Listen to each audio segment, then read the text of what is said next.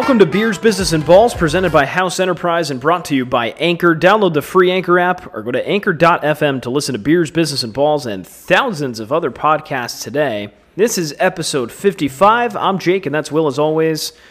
And the name, image, and likeness conversation from last week continues. We've got this week's guest, David Woodley from Playmaker. We teased it a lot last week. We talked about it with Andy Katz to start the conversation.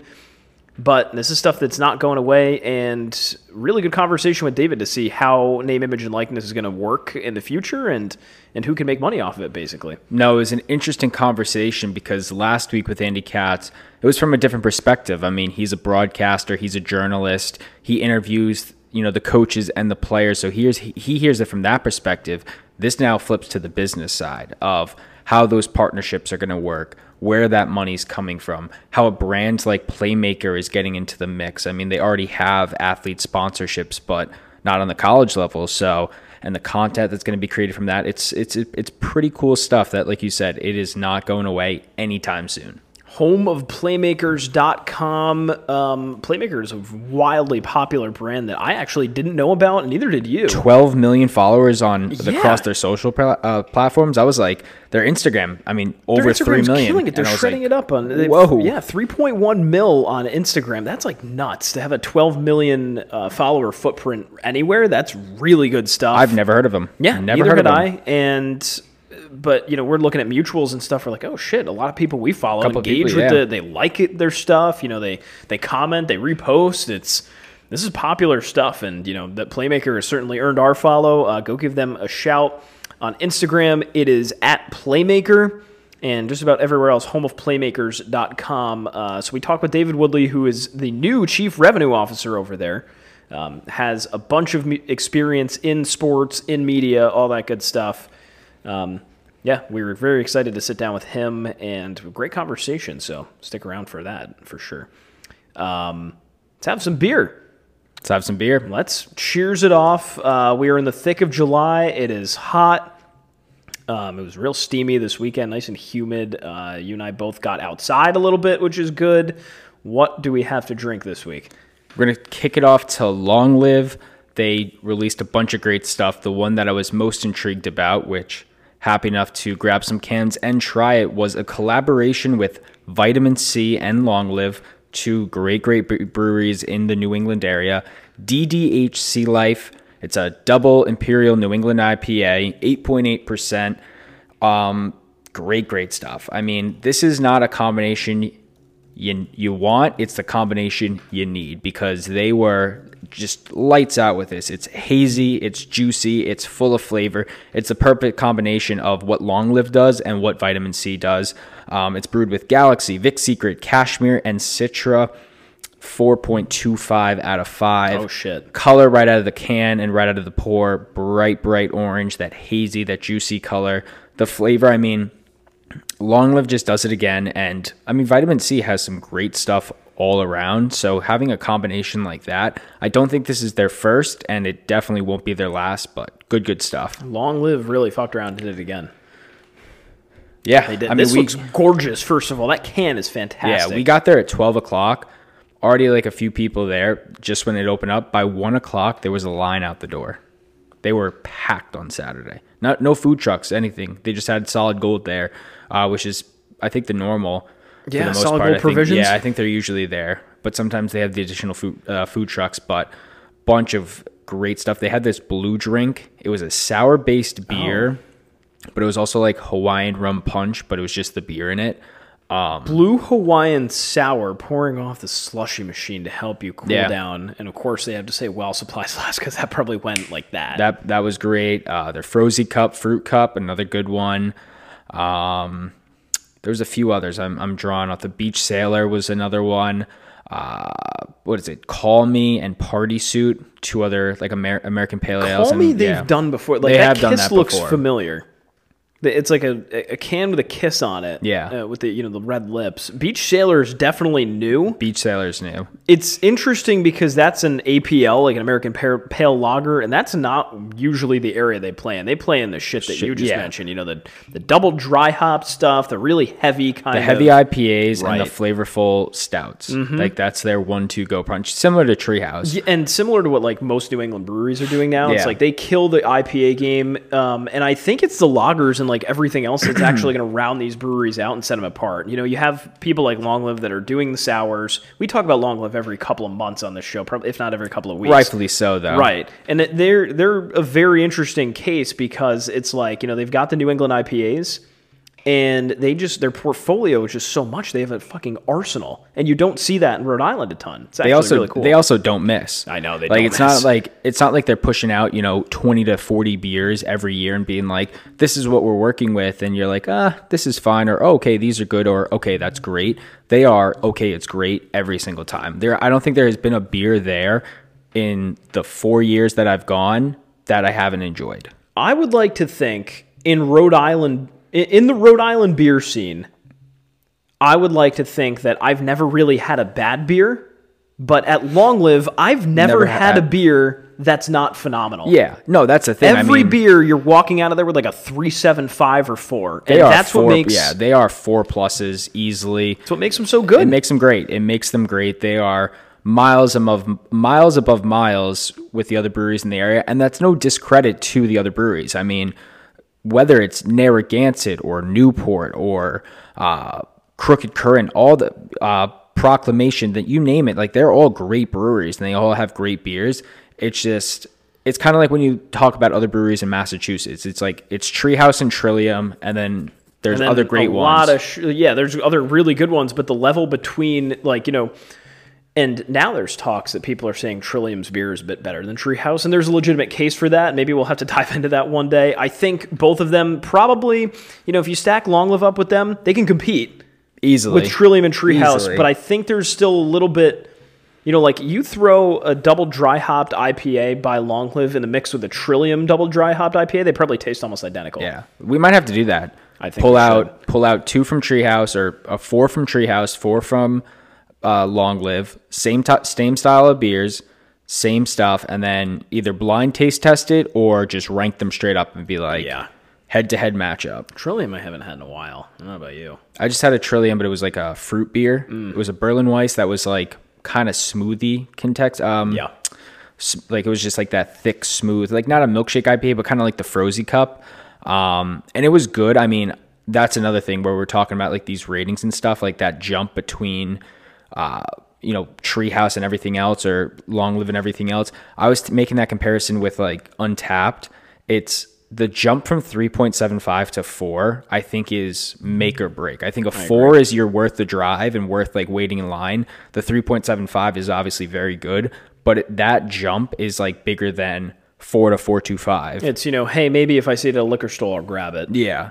That's what I do when I go to, whether it's a liquor store or we go up to New Hampshire and look at those different beers. It's like I go on Untapped real quick and say, okay, what are people saying? Because I'm not going to waste $20 on a 4-pack for a 3.5 beer. Mm-hmm. We do that everywhere now. It's like any beer that I'm even ordering off a menu anywhere comes from Untapped. Did people say it's good? I did that with my dad a couple of weeks ago. I don't get that beer. People hate it. He goes, oh shit, really? How do you know? And a lot of these breweries now have the partnership with Untapped. Mm-hmm. So you see their live board. It's like, what are people drinking? It's like, oh shit, like 500 people today grabbed this double IPA. Yeah. It's a 4.25. I'm going to grab that. And that's make a connection to the interview we had with Greg Avola. Greg Avola from Untapped, and that was what they were trying to do in the first place. They're trying to crowdsource beer information, and they finally got there. And it's really cool to see these restaurants run their menus from Untapped software out of the brewery. Mm-hmm. And Greenport was one of the first breweries that I saw do that. And I'm like, holy shit, that's really cool.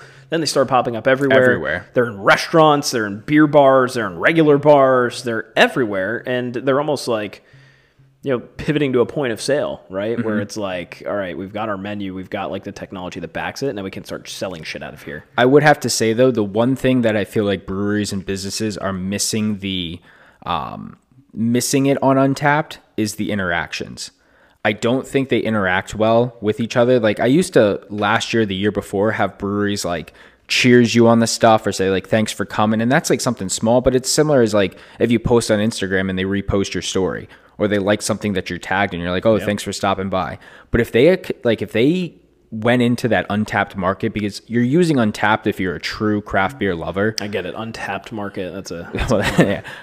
Nice. There you go. Here like, all night, folks. Yeah, but like Instagram, like everyone and their mother is going to use Instagram, right? And same with Twitter. But Untapped are your true craft beer like maniacs, the people that like are going there for like specific hand drops and are going there to like rate your beer and stuff. Interact them like, hey, thanks for giving us a 4 on Untapped. Like, here's a $10 gift card for the next time you come. Then you get a forever customer. Exactly. Here's 50% off a 4-pack or something. You know? And then you're like, oh, shit, I'm only going to go to that brewery because they treated me like a goddamn king when I walked in. I gave them a 4 on a beer. Who's to say I'm not going to love that one? They're going to, you know, it's influencer marketing with, like, regular people. Exactly. Because, again, like, their markup. You get... If I come in and they say, like, Long Live hits me up on Untapped, and they're like, hey, thanks for giving this, like, a 4.5 out of 5. Next beer is on us. Right. For them, I mean, for me, it's what, $6-7? For them, it's nothing. And you get someone that's like, wow, that was pretty cool. Thanks for remembering me, excuse me. And thanks for also, like, just, like, supporting with my content and interacting with it. I'll come here forever. Right. And I'm thinking about this as you're talking. I'm like, well, you know, what if people lie about it and stuff? Here's an easy way to prove it. Just show them your damn phone. Show them the review where you left it, and maybe the rules you have to comment on it or something. Give it a good review. You get a free beer. Yeah. There you go. Every bartender will be like, sure, okay, cool. But it doesn't even have to be like a promoted thing. It's just like if people are on Untapped and say like, oh, wow, I had a great double IPA. I'm going to give it a 4 out of 5. It's like, I just see like, okay, who's checked in on Saturday? Oh, Jake Zimmer right here just gave this beer a 4 out of 5. I'm all for it. All right, I'm going to give him a free beer the next time. Sounds like something I would do. And free beer, you know, I'll do anything to get free beer. I would. You make me come back. Mm-hmm. You make me feel like I spent my money well, and I'm going to your place on a Saturday rather than somewhere else. I think the main takeaway here is just like give people free beer.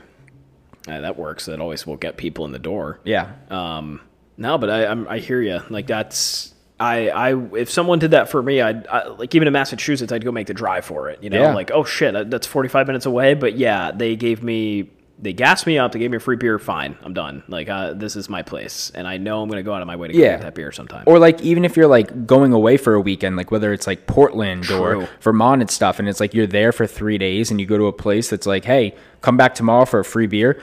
Yeah, I want to try other things, but I'd be like, I'm not got our plans tomorrow. Yeah, I'm not going to miss out on a free beer. Mm-hmm. If everyone's on the same page, you're like, oh shit, you know, we can go right back for a free beer. All right, don't have plans tomorrow. Maybe stop in on the way home. Couple of sodas beforehand. Drink responsibly, of course. Make sure you're not driving the car. But yes, I like that. It's the little things. It is. We solved Untapped. Untapped, please acquire us. I will go to Newport, Rhode Island this week. I went to the Brick Alley Pub for the first time in a long time. I don't even know that I had ever been there, but Brick Alley Pub, good spot. Yeah. So Brick Alley Pub, right on, I guess you can call it America's Cup Boulevard in Newport, right on the main strip. You know, not too bad of food. I had a salad, and I'm looking at the beer menu. I'm like, shit, you know, it's like hot. What can I have that's just going to cool me off, right? Like, I didn't want anything like some kind of pasta dish or a steak or anything like that. Like, I just wanted a cold salad and like an ice cold beer. And I just said, fuck it, I'm getting the Brick Alley House Ale. I took a total shot, and I saw it said Grace Ale next to it, so I'm like, all right, can't be that bad.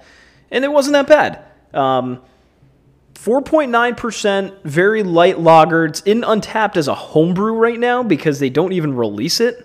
They just make the ale at Great Sales facility in Westerly. They ship it over to Brick Alley Pub, and they just keg it and serve it, basically. So I was like, screw it, I can't get this anywhere else. Why not?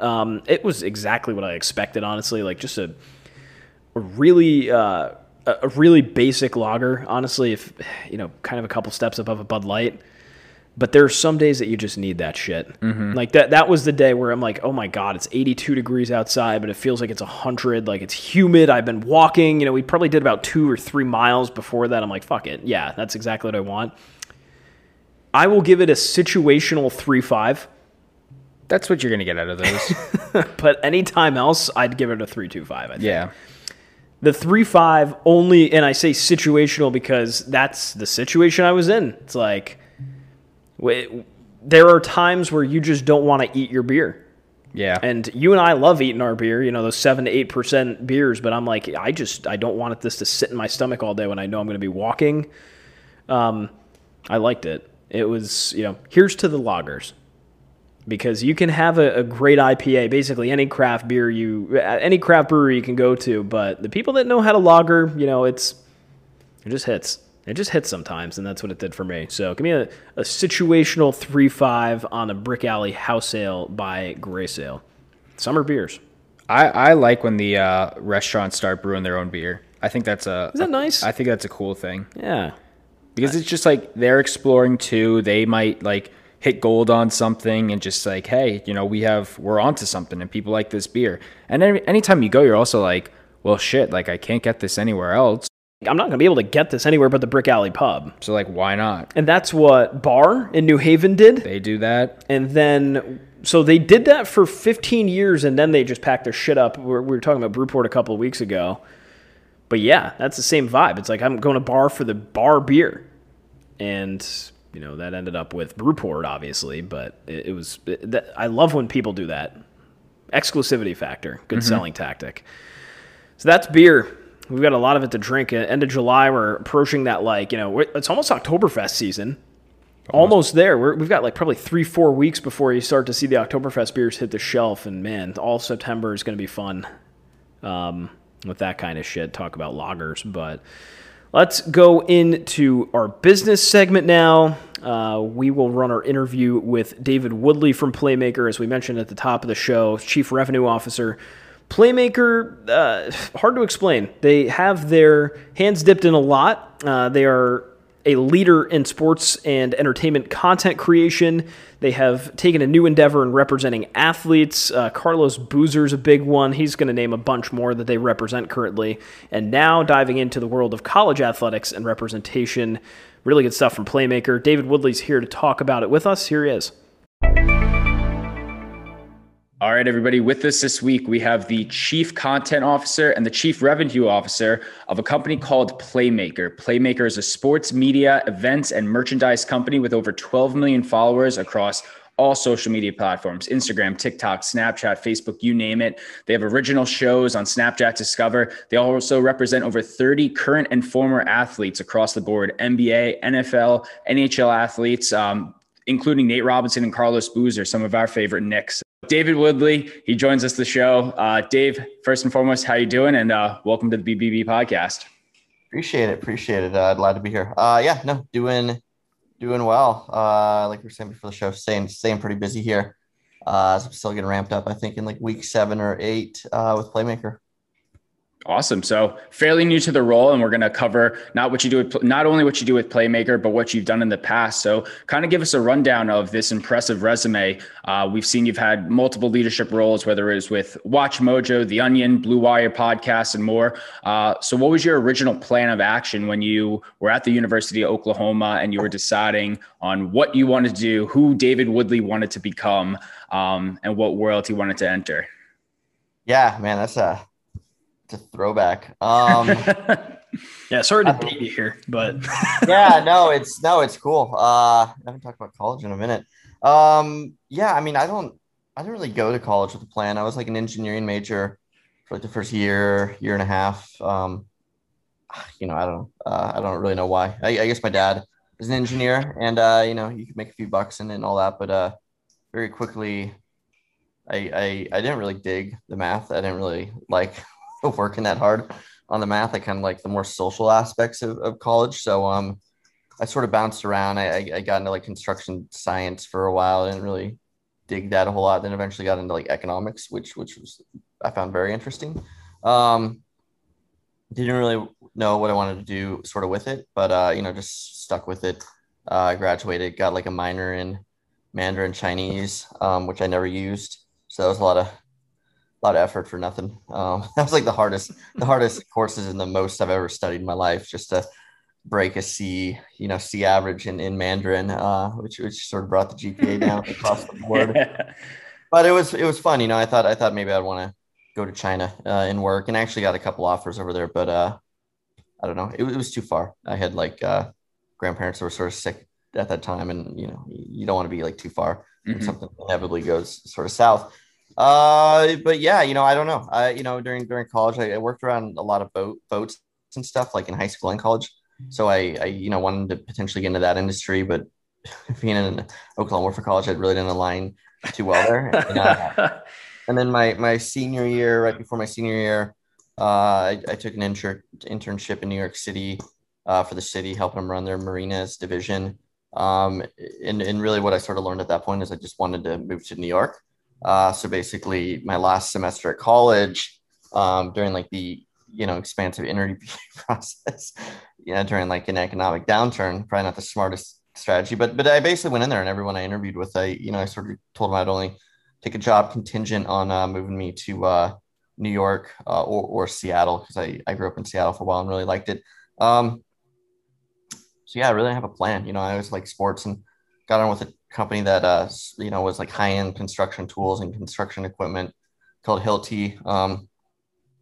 Did that in Queens, New York for like a year and a half. Uh, it went through some changes and some downsizing and stuff, and I was still there, but I wasn't super pumped because they transferred me to like Staten Island. Yeah. Awful, Yeah. Lovely. Yeah. awful, shitty commute. Like I had to rent a car every Monday and drive down. It was like, man, it was like 3-4 hours a day Oh my minimum God. commuting. And I was kind of frustrated one night, and I was out having a few beers with friends, and I picked up an Onion newspaper, and it said it was hiring. So yeah, I called them up, got a job. I got into the media business, really liked it. And from there, it was print, local print. So that was sort of a dying industry as well. But it sort of got my foot in the door with sort of media and all that. Bounced around a few places, and ended up in online media, which is sort of my which was sort of a goal of mine. To where sort of the money was flowing. Got on with a company called I'm jumping around a bit, but got on with a company called Big Lead Sports. At the same time, I was working for Gawker Media, doing some consulting for them, and some other stuff with a couple of their properties. So it sort of started my jump into doing a million things at once, which I kind of enjoyed. And yeah, Big League Sports was great. It was originally called Fantasy Sports Ventures, and we pivoted to Big Lead Sports because we bought a website called The Big Lead. And it was just a collection of like 600 websites, mostly focused around fantasy sports. And then that was all sort of packaged up in a network, taking in advertisers, doing premium sort of subscription content, stuff like that. I really, really enjoyed it because I was such a big fantasy sports player. And that sort of gave me the itch to go start my own company called Gate F. Man, that's like 10 years ago. 9, 10 years ago. And Gate F was a sports app that we created to sort of connect displaced fans. So, me being a Minnesota fan in New York, the idea was like, hey, it'd be really cool to know where other Minnesota fans are hanging out and watching games. And it also, dumped people in when you check into a game, it would dump you in a private chat with like you and your friends, which sounds really dumb these days because, like group chats and stuff exist. But like, 8, 9, 10 years ago, like the group chat function on like the iPhone, like it really didn't exist. And when it did, it was like very clunky and things of that nature. So we sort of like invented like a micro community around that. And, people got in there, they started chatting. We did stuff with venues as well, where, if you checked in to the venue, they could give you some, sort of rewards and stuff, but then tie it in to actual events that happen in the games. The idea is you could go to the bar, check into a game, and if David Ortiz hit a home run, it would trigger some sort of special, like 6 wings for free, or like $2 Miller Lite, something of that nature. Yeah, I thought it was a pretty good idea. I think that's pretty cool. Yeah.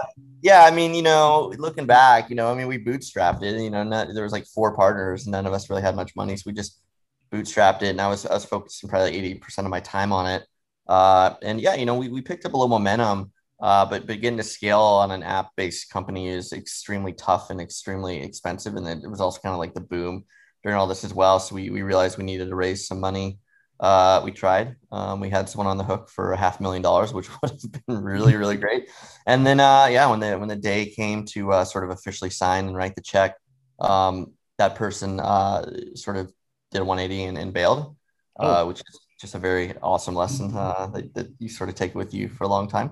But he's great. I mean, I'm still, have a very good professional relationship with him and everything there as well. So, that was a bit of a kick in the ass. So I decided I had to, sort of get back to work and make some money to pay the bills, and all that. Went to a company called Blip TV, which was online video, and was sort of my jump into online video.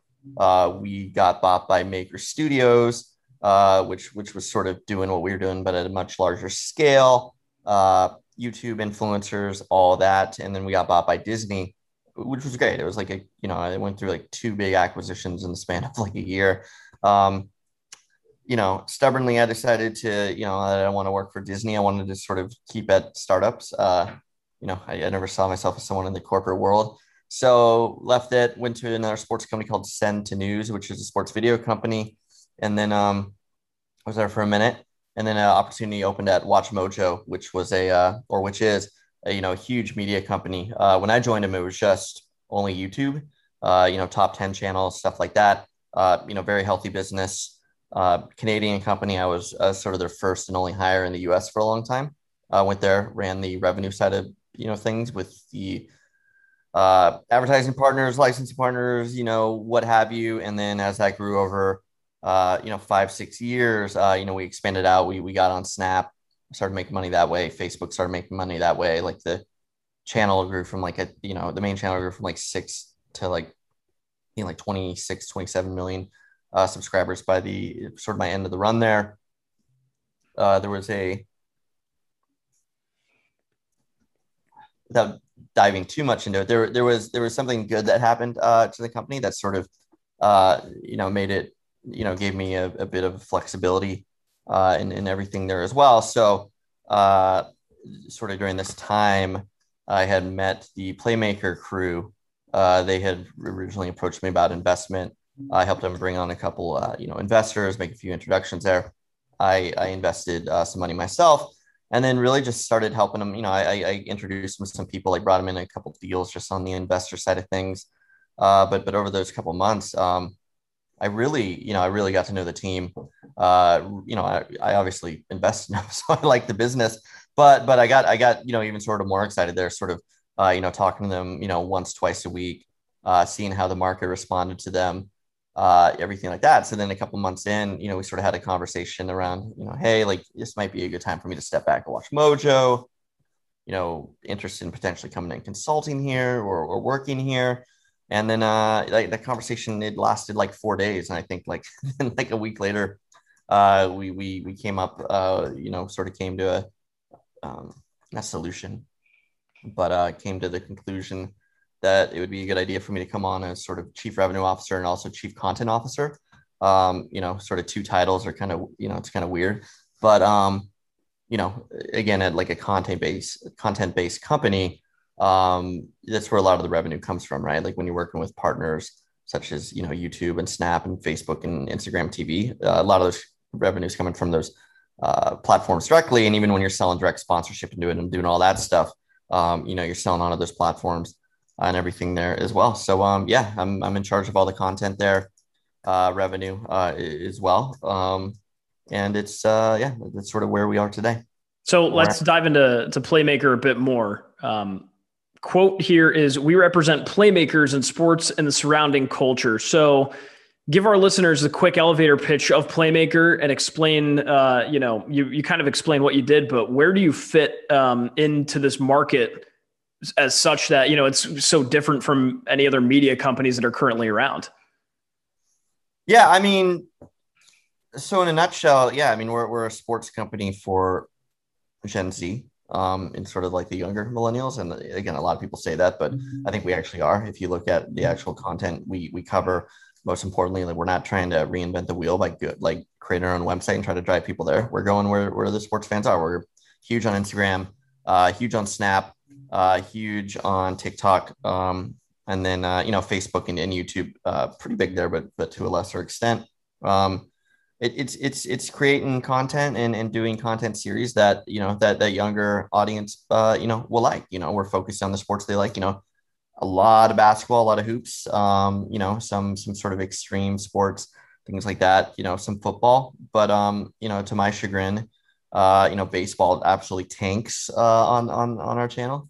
Sucks. Yeah. NASCAR, which I'm a big fan of, absolutely tanks, uh, and things like that. So, where we sort of are different, in my opinion, is, we have the media side, which is fairly large and a big, part of my focus.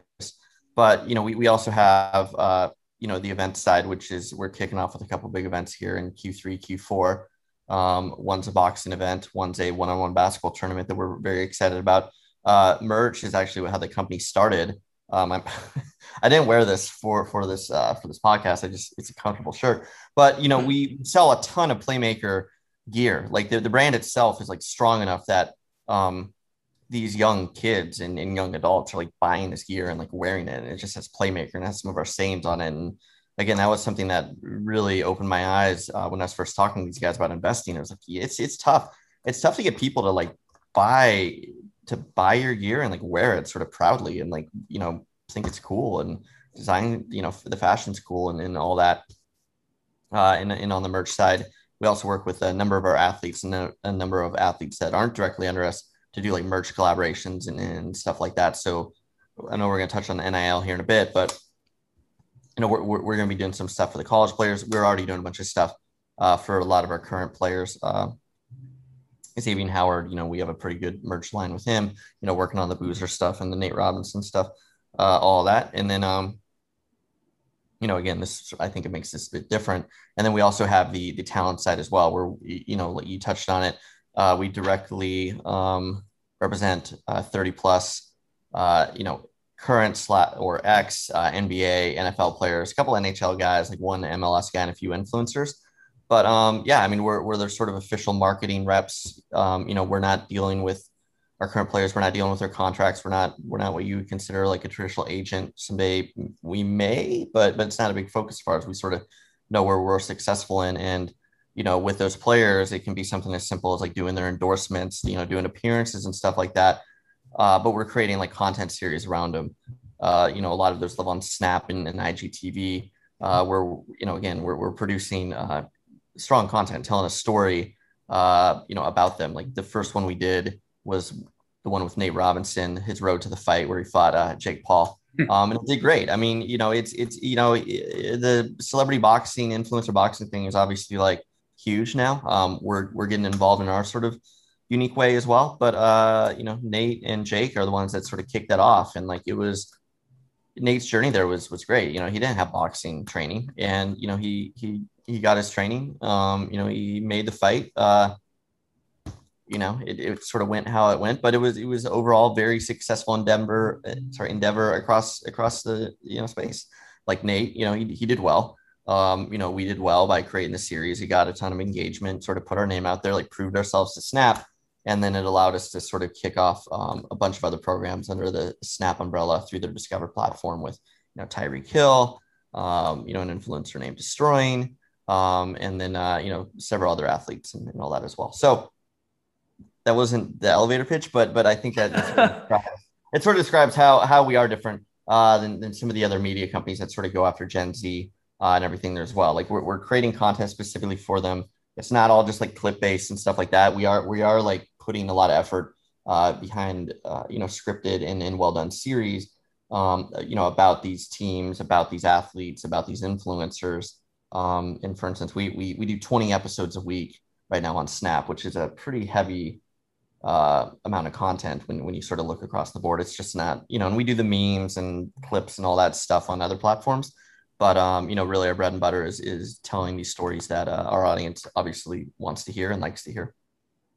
Right on. So in terms of like physical content, where are you deciding, what gets made and what doesn't in terms of attracting this Gen Z individual, your target market?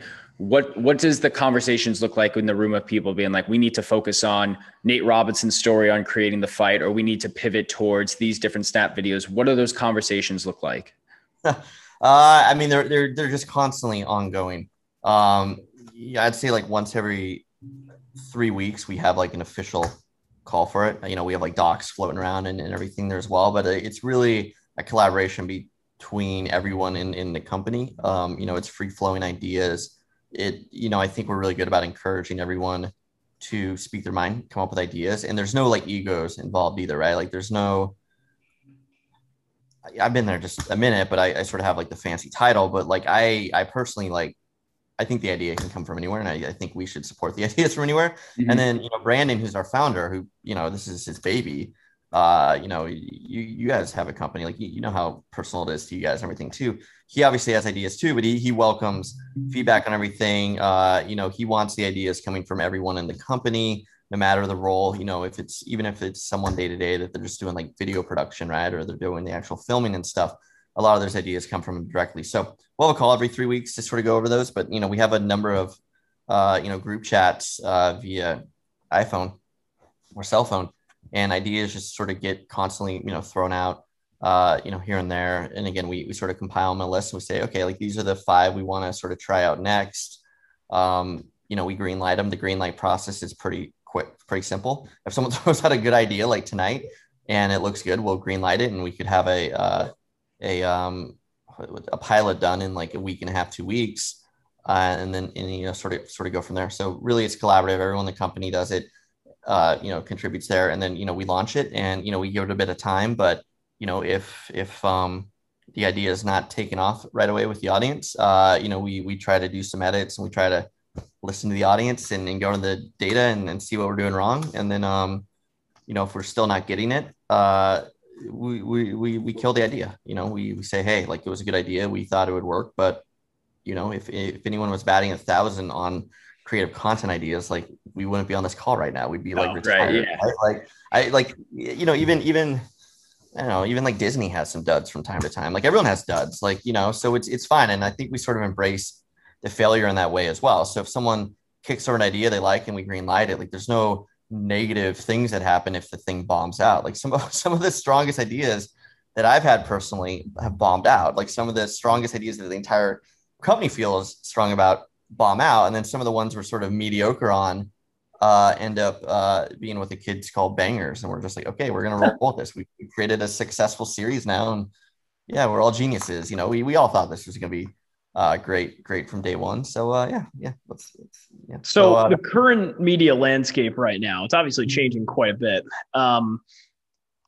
Do you think, and obviously media in general and content creation is not dying itself, but the way it is right now, do you think that it's sustainable what these content creators are doing right now? Are they going to need to evolve? Is the current media landscape, quote unquote, dying or maybe compromised, or how do you see it evolving? Yeah, I mean, it's like the $1 million question.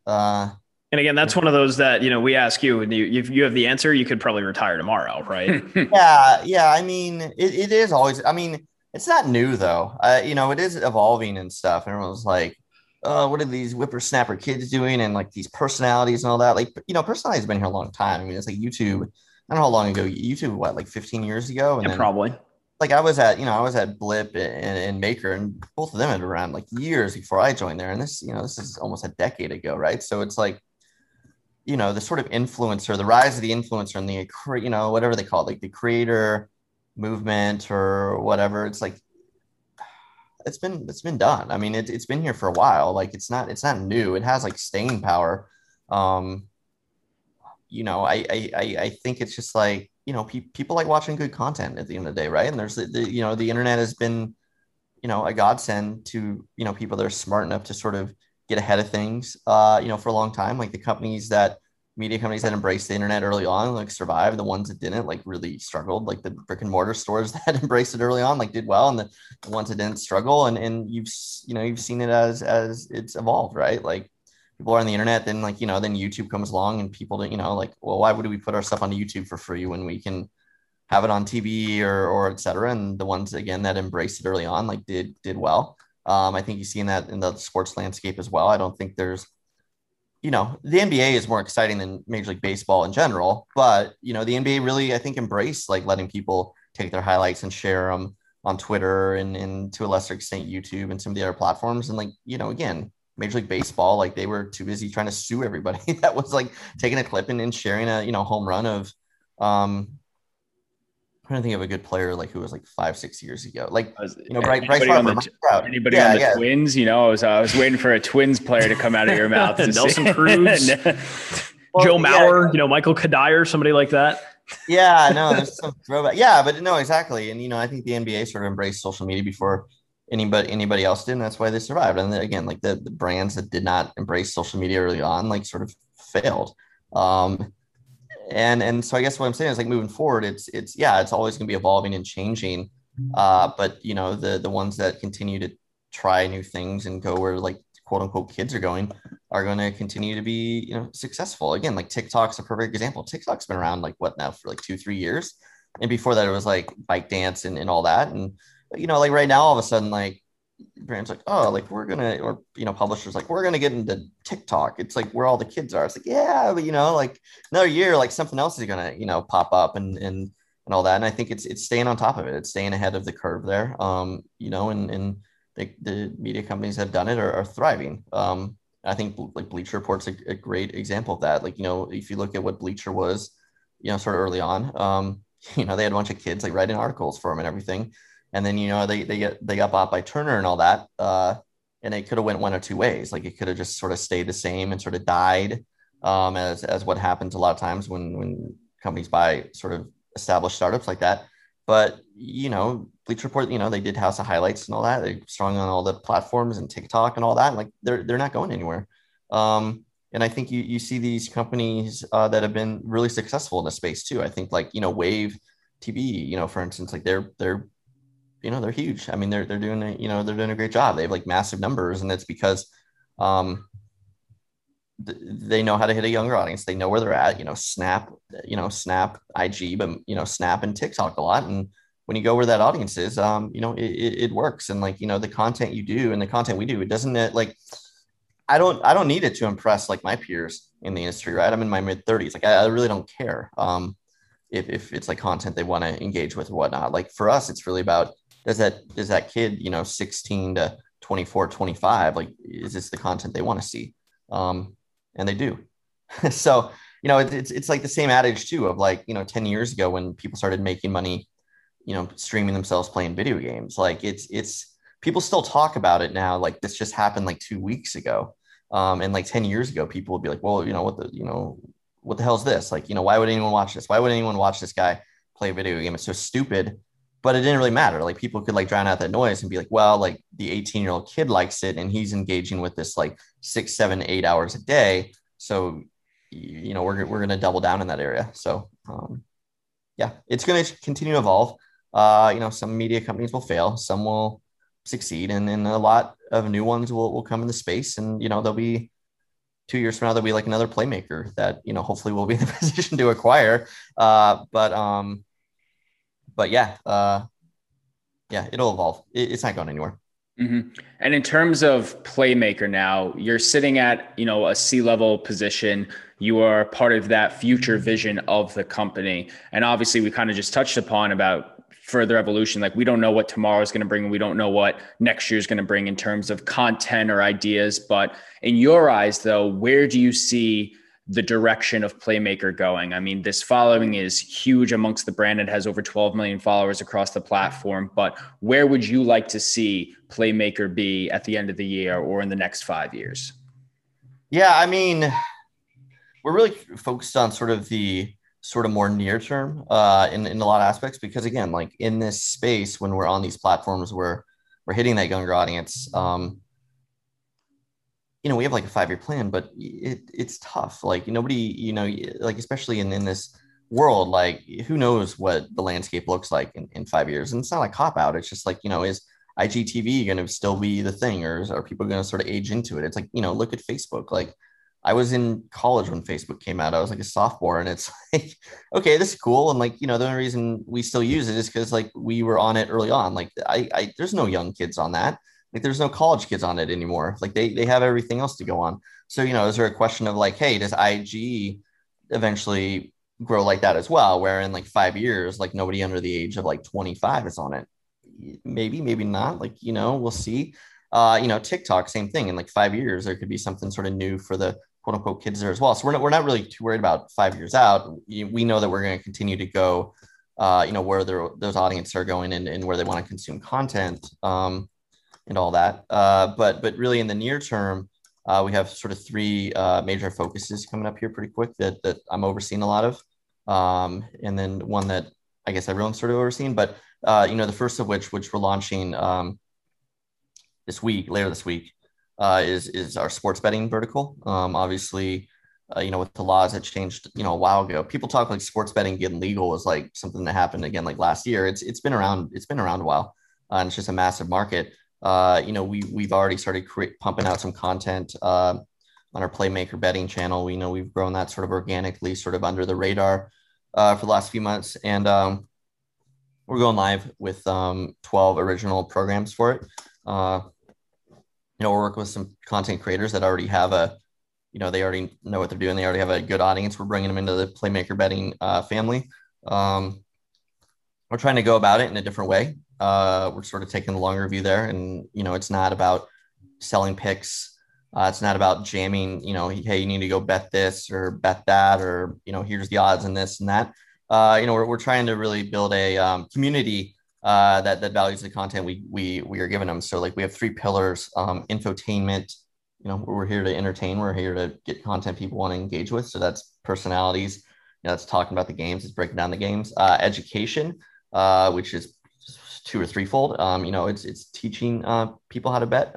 Big sports fans like us, we know what a spread is. We know what an over under is. We know like the pitfalls of parlay, prop bets, all that. But there's an audience out there that's just a sports fan. And if you've ever been to Vegas and placed a sports bet, like the first time you go there, it can be a little intimidating, right? With like the big board and people online and like what's the vig and like how do I actually bet on the team to win versus bet on the team to win by 7.5.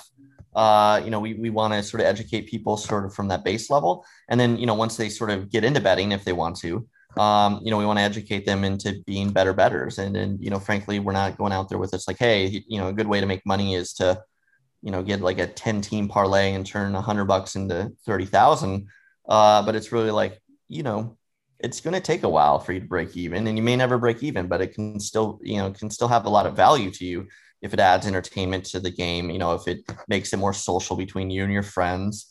But there's going to be like tips there as well, like bankroll management, things to look for, how to shop lines, where to look at prop bets, which sometimes give you more favorable of an edge. And, really, I think sort of train people to be like, okay, like you're going to come on this journey with us. You're going to start betting.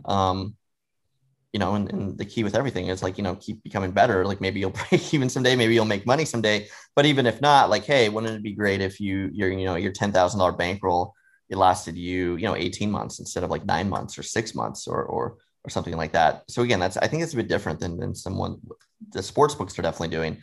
And then sort of what some of the other publishers are doing and sort of what they're sort of putting out there as well. And then the last pillar is storytelling or stories.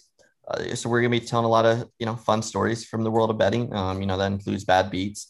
That includes just sort of unknown sort of stories that people haven't heard of. Like we're going to let people send in their own stories about like sort of epic wins or bad beats or sort of like enjoyable type things, like maybe they were at the sports book and sitting next to Pete Rose and he was going all like degenerate and freaking out over a pick six. That's actually my story, but we'll see if that makes the cut for a thing. So yeah, it's three pillars there. Obviously our end game is to, we're already working with BetMGM. We're talking to all the other, sort of major players in this space. And like, again, our end game is to get people on board, like, eventually send them to our advertisers and betting partners, but, send them over, someone that isn't just going to go deposit $10,000, lose in a month, and then, never come back again, create marital problems with their wife, all that. Like we want the people that are going to, go and play there, for 20, 30 years, continue to get better.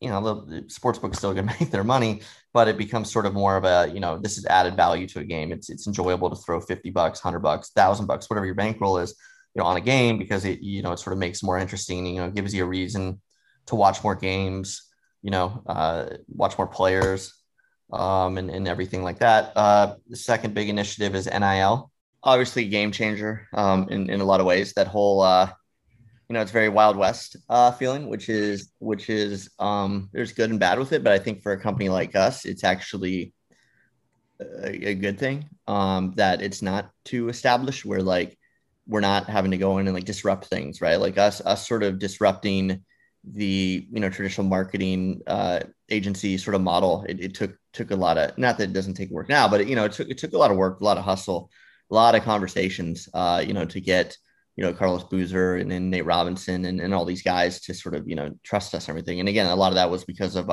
Polo Kerber, who's our head of talent. I mean, the guy is phenomenal. He relates to these guys very well. He very personal with them, and like every other sort of big relationship like there, it all comes down to trust and spending time around people that you like. So but with NIL, it's sort of set. Everyone was at the same level, right? Like before July 1st, everyone was starting out at zero, or they were supposed to. I'm not going to suggest that people were signing people beforehand, but it was like July 1st, there was like some pretty big deals coming across, coming across the wire. And it's like day one. Yeah. It's a little interesting. I'm like, that's interesting. Like you reserved like these kids were in Times Square to announce a partnership with a big brand, and like, oh, lo and behold, like it's on, on like July 2nd. Yeah. It was like midnight July 1st. Yeah. No, July 1st. It was like, it came across July 1st. And then like 12 hours later, in Times Square, they're announcing partnerships and stuff. You're like, oh, like, yeah, like, okay. So in 12 hours, you managed to sign with an agent and sell through a 6-figure deal. I mean, good on them, but something's up, right? I'm not saying one way or another, but anyways, but no, everyone's basically on the same, on the same playing field there. So, Polo and our number 2 guy, Grant, they actually know some of these players personally. So, come that day, we started reaching out to people, college kids, as you do these days via DM and everything. There's not phone numbers published. You're not really going to the coaches in most cases. And we started bringing on athletes. I think we had like 8 or 9 that first day, and then flash forward 11 days since then, and we're at about I think we're at like 25, 26, and then we have another like 15 to 20 that we're pretty confident will be on board there as well. It's just everything's like a bit of a process, right? Like some kids are ready to sign immediately. Some you have to talk to their coaches, some you have to talk to their families. Most of them, you talk to their families, and it's good. And it's all it's all a very, very good thing there. But again, we knew it'd be a focus of ours. Like we knew that, our end game isn't necessarily the same end game as a lot of other ones, which is, where you see these kids signing with these sort of more well-known agencies, that agency, their end game isn't to go sell a few $100,000, worth of, endorsements and sponsorships, for the kid while he's, there another year before he goes pro, and they take their whatever 5-10% cut, 20%, whatever it is. Their end game is basically like, well, let's get in good with him now. And then when he goes pro, in theory, we'll have a leg up and get handling his pro contracts and all that good stuff. And there is a law there that says like these big agencies can sign these players, but like it can't be contingent on them, having to use them when they go pro. Now, are there things that are probably going on behind the scenes? Like, yeah, but again, not our problem. So our end goal isn't that. Like our end goal is to, work with the athletes directly. It's a business. So, we want everyone to make money, right? It's very important. But it's really like cultivate these relationships, find them endorsements, find them sponsors. But what we're really good at as well is, we know how to build players' brands and over platforms that matter, TikTok, Snap, and definitely Instagram. So, beyond just finding them endorsements and sponsors, we're working directly and creating like Snap series around them and Instagram series around them, right? To tell their journey, not so much like the highlights of them on the field or whatever, because everyone sees that. These players and I keep calling them kids because they are, they're not the same as, a Tom Brady or like a Randy Moss. Well, Randy Moss actually was sort of ahead of the game. They're not the same as the players that we grew up with and everything there, right? Like they understand that there's a ton of value in your own personal brand, in your own Instagram, and everything there as well. Where like, yeah, you're going to get some endorsements for your on the field play. And if you're winning Super Bowls, like, yeah, like you're going to get those endorsements. But man, if you're not winning Super Bowls, even if you are, like, there's a ton of value there if you can have a really good, engaged social following. And like, wow, how much more marketable are you as well, is if you can show that you're not just you're well, and everyone is well rounded beyond just being a football player, right?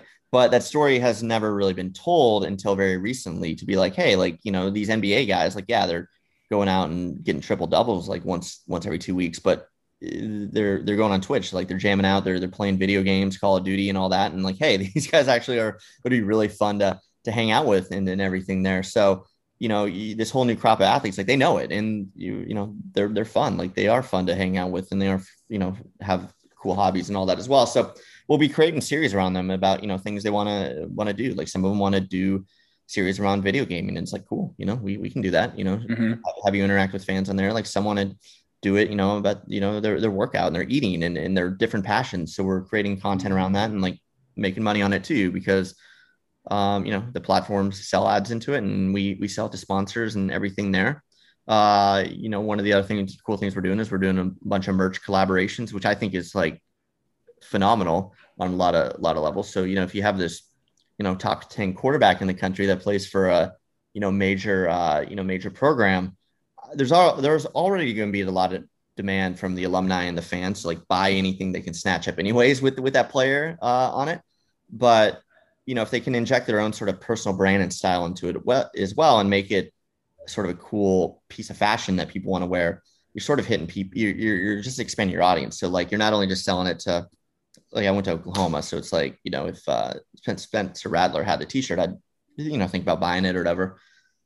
But that's because I'm a fan. But you could actually then hit a totally new fan base as well of all your Instagram followers and everything there as well. So if the guy's like a big video game guy, you could have a video game themed one. If he's doing DJ stuff, like, it could be like a DJ themed one or whatever. If he's a workout guy, like, it could be like a CrossFit style one, where it's not necessarily about him on the field.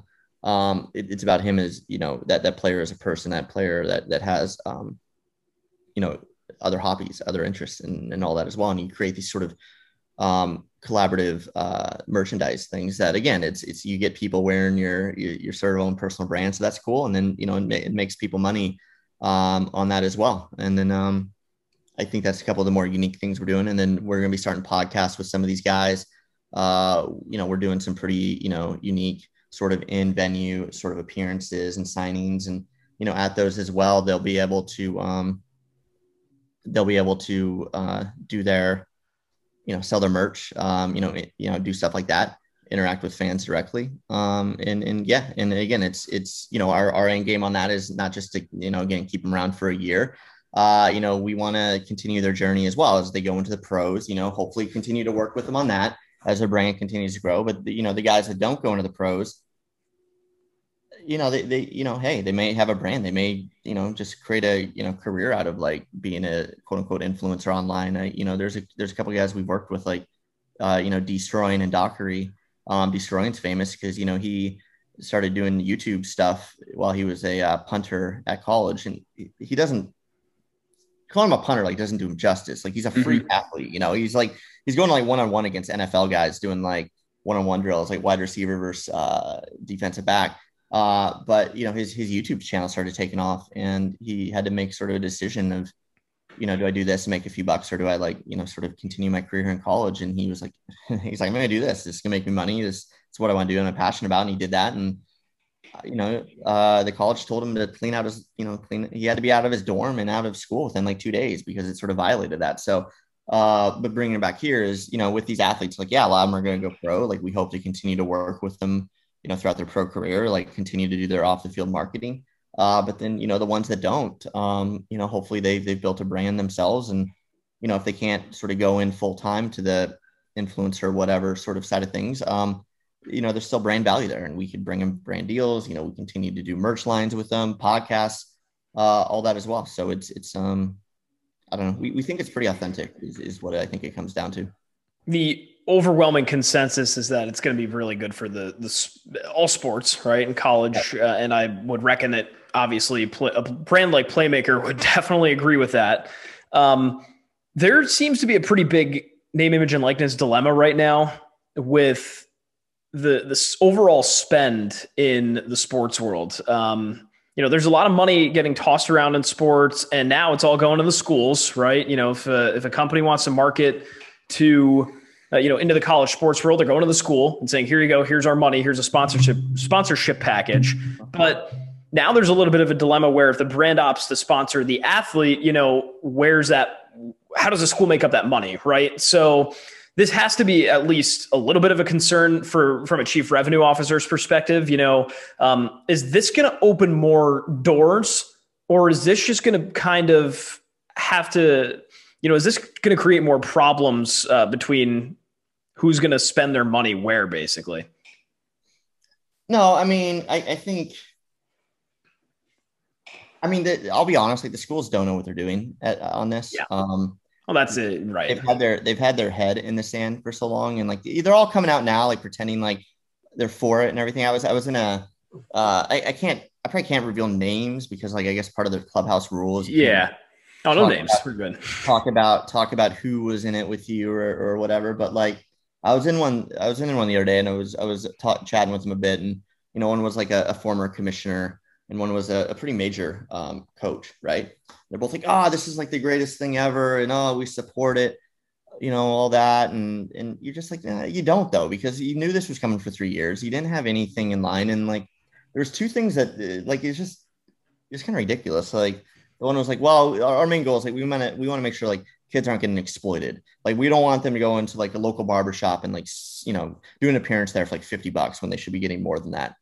And I was kind of like, well, that's bullshit. Like it's so hypocritical for the NCAA of all organizations to talk about exploiting athletes, right? I mean, they've been making billions on these kids forever. It's like the Reggie Bush shit, but it's beyond the Reggie Bush stuff. I mean, there's kids getting jammed up because they ate one too many meals, right? And like, where they accepted like $100 like gift card to go eat some meals and all that. And like, when you bring in football to the equation, like you're literally shortening people's lives and you're not paying them. So that's garbage. And like, the NCAA and the conferences can say whatever they want. They're upset because like their cash cow is gone. And then like, another guy mentioned, he's like, well, like, this could be trouble because like, these kids may not know how to pay taxes. And if they don't pay taxes on their earnings, like who's going to do it? I have to like teach them how to pay taxes. And it's like, again, he had 3 years, like put together a PowerPoint, show it to them. Like, right. Give them the right resources, at least, right? Like get the right people that are smart enough and intelligent to talk about these things in front of them, right? Yeah. I mean, it's actually kind of dismissive too when you think about it. They're like, these athletes won't be smart enough to figure this out. It's like, well, a lot of them were actually working in high school, right? Like a lot of other kids in college, we were working for, from 18 to 22, right? And like, yeah, sometimes you're working at companies where the tax is taken out, but like a lot of times you're not, right? And, you got to report them and all that. So it's just like, you can't like fake being concerned about this. Again, what they're really concerned about is like how it affects their bottom line. They also, during that time too, instead of actually figuring out how they're going to do this, like, I don't think there was anything that would prevent them from going to a sponsor and being like, hey, like, we know you already spend like $5 million with us a year, but like, maybe we should preliminary talk about this. I don't know if this was legal or not, but again, like nothing I think would have prevented them from going to like Chick-fil-A and being like, okay, you're cutting our university $5 million a year. When these kids come online, like we're going to, funnel like half of that to them or whatever. And like, we'll get you 5 of them or each player is going to get $5,000. I mean, the Miami thing was genius, right? It's such a genius thing, but that wasn't the university. That was the guy deciding to do it, like go out of his way and do it. Because if he would have went to Miami would have taken like 80% of it and they would have given each kid like $500 and everyone would have looked like a winner there. So I'm not, for us, it's not our only business. Like talent is, it's an important piece for us, but it's like one of 4 pieces, right? So I'm not really concerned with us having to compete against these kids' schools. A successful campaign for us is it's at a much lower bar than these schools. We know how to sell it better than these schools, who again have been focused so long on sort of the sponsorship type thing and, come out here and throw a football during halftime and, we'll charge you $250,000 for that. And like, if they're doing something on social, it's usually pretty half-assed. So, will the schools eventually catch up to that? Like, sure, if they're smart enough to hire the right people. But in the meantime, like these athletes are going to realize their worth. And then, some of these sponsors can be like, you know what, we're gonna go to somebody that's going to coordinate it with all these athletes, and there'll be a few more of those Miami deals, and it's a smart deal. It's the smartest deal a brand could do. If you're a brand, like, go do that. Go sponsor one of these teams and like get each kid on the team like $1,000. And if you want to get the quarterback to do more, then give him 25,000. But it's such a great brand equity when you're sort of helping everyone, scholarship athletes, star athletes, but then the non-scholarship walk-ons and everything. As well. But there's just so much out there, and like brands are also smart too. They know that they want to go with the player that has a few 100,000 Instagram followers. It's like really good, really engaged with them. Everything there's like a ton of marketplaces out there too already that have already been created that connect brands to specific players, and things of that nature. And frankly, there's so much money that is just out there that flows in, to the sports side of things and then the influencer side of things. It just opens up that much more, because I think there's a lot of brands that want to invest in college football, but the secret that no one ever talks about is the demographics for college football are terrible. It's old. It's not the most diverse. It's like concentrated in the South, a little too rural. Nothing wrong with any of that on its face, but a lot of brands don't want that. They want those people already set in their ways. They want the 18 to 35. They want in the cities, the more major markets where, like, if you're Starbucks or McDonald's, like there's one within walking distance 5 miles away. Whereas if you're Starbucks and you're going after someone in like rural Alabama, they're not going to drive 75 miles to see you. And then a more diverse audience and everything as well. Like going to the players and going to their social handles directly, like you're going to hit America right there. You're not going to hit America by dumping a bunch of money into like stadium sponsorship and TV sponsorship. Like you're not hitting it. You're hitting an older demographic, a very concentrated demographic there anyway. So I think if anything, this is just going to flow more money into it, because the TV sponsorship and the stadium sponsorship, there's still value there. They'll lose a bit because, Chick-fil-A will take X% of that and funnel it down to the players. But a lot of this is going to be coming from new advertisers. You're already seeing it. A lot of these brand deals that have already been announced, it's from advertisers that haven't spent a penny on college football or college basketball before. So I think, if the teams and the coaches and the athletic directors and the NCAA actually look at it proactively, there's going to be more money flowing in everywhere, if they're smart about it. But if they want to continue to push against the tide, then so be it. Like, we'll be happy. The players will be happy. And like, I'm not going to shed any tears for any of these coaches making $5, $6, $7, $8 million a year. Yeah, exactly. Whining about teaching their players how to pay taxes. It's like, if you can't teach, if you don't want to teach them that, like how the fuck are you going to teach them anything else? Yeah. I mean, you make a very good point about that. And it's definitely something that we don't know what's going to happen. We don't know what this is going to look like next week or the next year, or when, fall, especially like basketball and football start coming into play in the fall, how big this is actually going to get. But we are excited to see what Playmaker does and the content that is created out of that. We got a few more minutes left on the show. Let's dive back to yourself. You have quite the impressive resume, and you touched upon it early in the interview that you didn't know what you wanted to do. You were, torn between a couple different directions, and you had a few different interests. So what advice would you like to give to individuals who are in similar shoes that you were once in, that didn't know what they wanted to do, and help them to succeed to be in a place that you are today? Yeah. I mean, looking back, I think one thing would just be like, it's cliche, but it's like, yeah, get your college degree or blah, blah, blah. It's important, right? Like, I think it's like twofold, right? Like, well, I guess not everyone like wants to go to college or whatever, but it's like, if you're going to commit to something like college, like go there, good grades, like give yourself options. Like, you always want to have like options, sort of, at that point, right? Like, you want to have the option to, in my case, like move, find a company that moved me to New York City, even though it didn't really pay much. Like, they still moved me out there, right? I could have been stuck in Oklahoma forever and whatever. I don't know what I'd be doing right now. But the other thing is like, follow your passion. Like, if you're really passionate about something, in especially in like 2021, like there's no reason, there's really no excuse like why you can't follow that. Like, I had a passion there I wanted to be like a sports anchor. I wanted to be in like sports talk radio.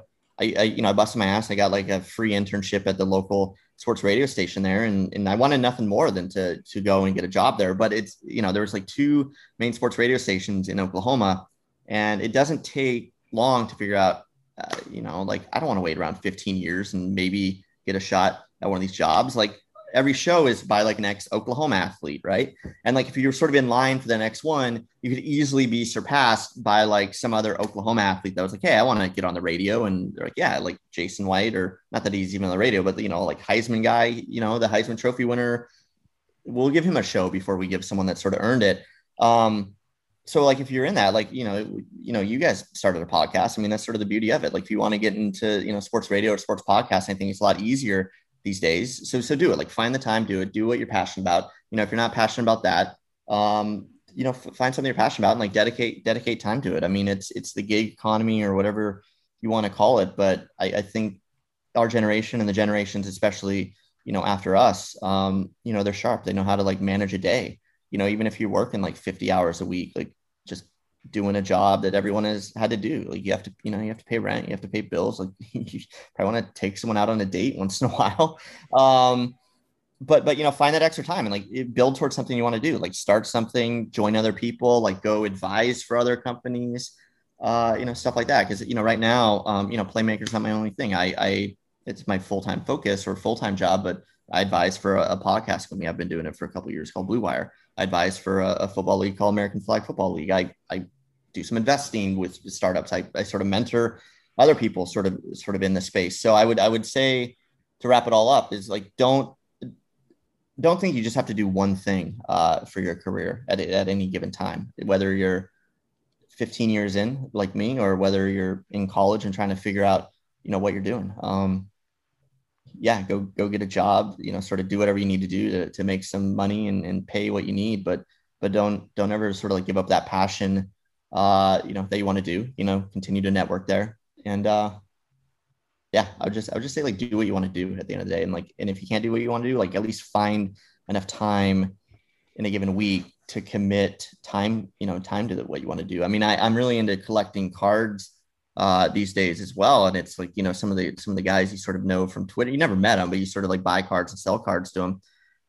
It's been encouraging because like a lot of them, like, they're like, hey, we're making a few bucks now. It's kind of a boom right now. And you saw a few of them like quit their jobs they didn't like. Now they're just doing this full time. And it's like really, really encouraging to see anyone do that. And like, yeah, it may not work out. And you may sort of go back to it, go back to your job at FedEx, or in my case, like the Hill Tea Company or the Onion or whatever at some point. But it's worth it. It's worth trying something new, and don't give up there either. Cause you could work for a few startups and 5 of them could fail. And that 6th one you go to could succeed. You could start 5 of your own startups and 5 of them fail. And that 6th one, could succeed as well. So, nice. That's do something you want to do. Dedicate time to what you want to do. Yeah. Simple advice means it's yet so profound, right? So really interesting stuff. To wrap things up before we let you go, you got your Twins hat on. We've got to give you a subtle dig because we're Yankee fans. So thanks for allowing us to just beat the shit out of you guys every time we walk into Target Field. We really appreciate it because we need it. It's been tough for the Twins this year. What's the rest of the season look like? I mean, it sucks. Oh no. No, I mean the Twins. No, I mean I've been at like all those games, like all those playoff games where we beat us in New York and all that. So it's legendary, like the amount that we failed in the playoffs. And there was high hopes coming into this year, but coming off a playoff berth and all that, and like it's been a disaster. Like a mix of injuries are part of it, but everyone deals with injuries. I think it was just like inaction on the front office's side of things, like thinking a bunch of players that had career years will followed up with another career year. It's just a bad recipe for success. I was actually shocked to see how bad they're doing. Like, I grew up in the late 80s, like mid 90s, and there were some awful Twins teams there. I was surprised to see that through 65 games. This was like the 6th worst record they had ever had. And I was like, wow, that's just impressive because there's some awful teams. So the rest of the year, it's like hopefully Buxton gets healthy, because he was having a breakthrough year. I hate to say it, but they're going to end up, they're going to trade Cruz. They're going to trade these other players. Hopefully they trade Donaldson and I don't know if Barrios is going, but it's going to be sort of a rebuilding sort of thing where they're going to trade away a bunch of guys. But at the same time, we still have a pretty young core of good players there as well. Like we've had a couple rookies in the outfield step up, have good years. And as you know, as Yankee fans, there's really no such thing as like a long-term rebuild anymore in Major League Baseball, unless you're totally garbage.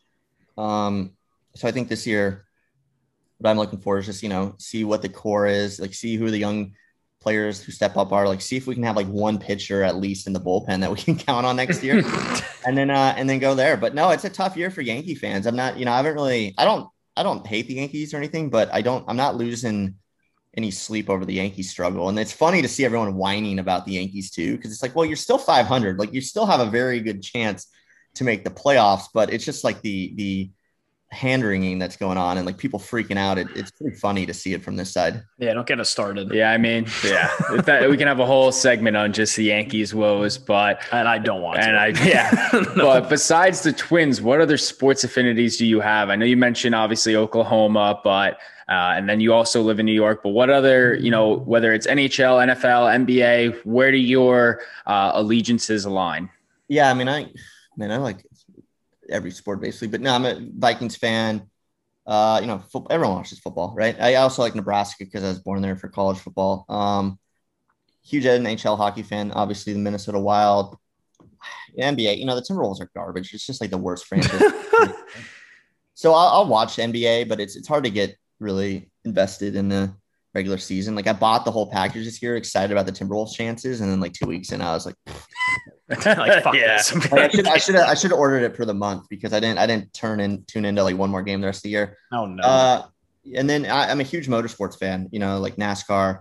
I play a bunch of like daily fantasy sports via NASCAR. So that keeps me pretty focused on that sport. But I grew up going to a lot of racing, with my dad and everything. So I watch all the series of NASCAR. I could name every driver in it. Big F1 fan. I've gotten into F1, the last 4 or 5 years now that I have a baby that wakes up really early. Like Formula One's like the perfect sport. Oh, wow.